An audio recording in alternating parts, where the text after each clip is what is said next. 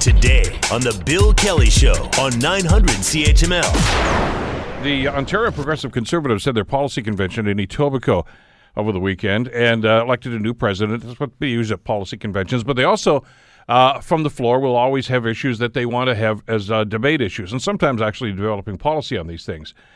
And there was mixed reaction to the Ontario PC Party passing a resolution to debate gender identity, which kind of came out of left field for an awful lot of people.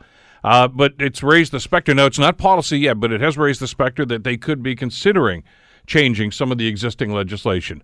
And that's got a number of people legitimately concerned about that. Joining us to talk about this is Jessica Russell, who's the project coordinator of Spectrum in Hamilton. The Ford government was not exactly looking out for the rights of LGBTQ individuals based on their, talk about repealing sex education, stuff in schools, that sort of thing.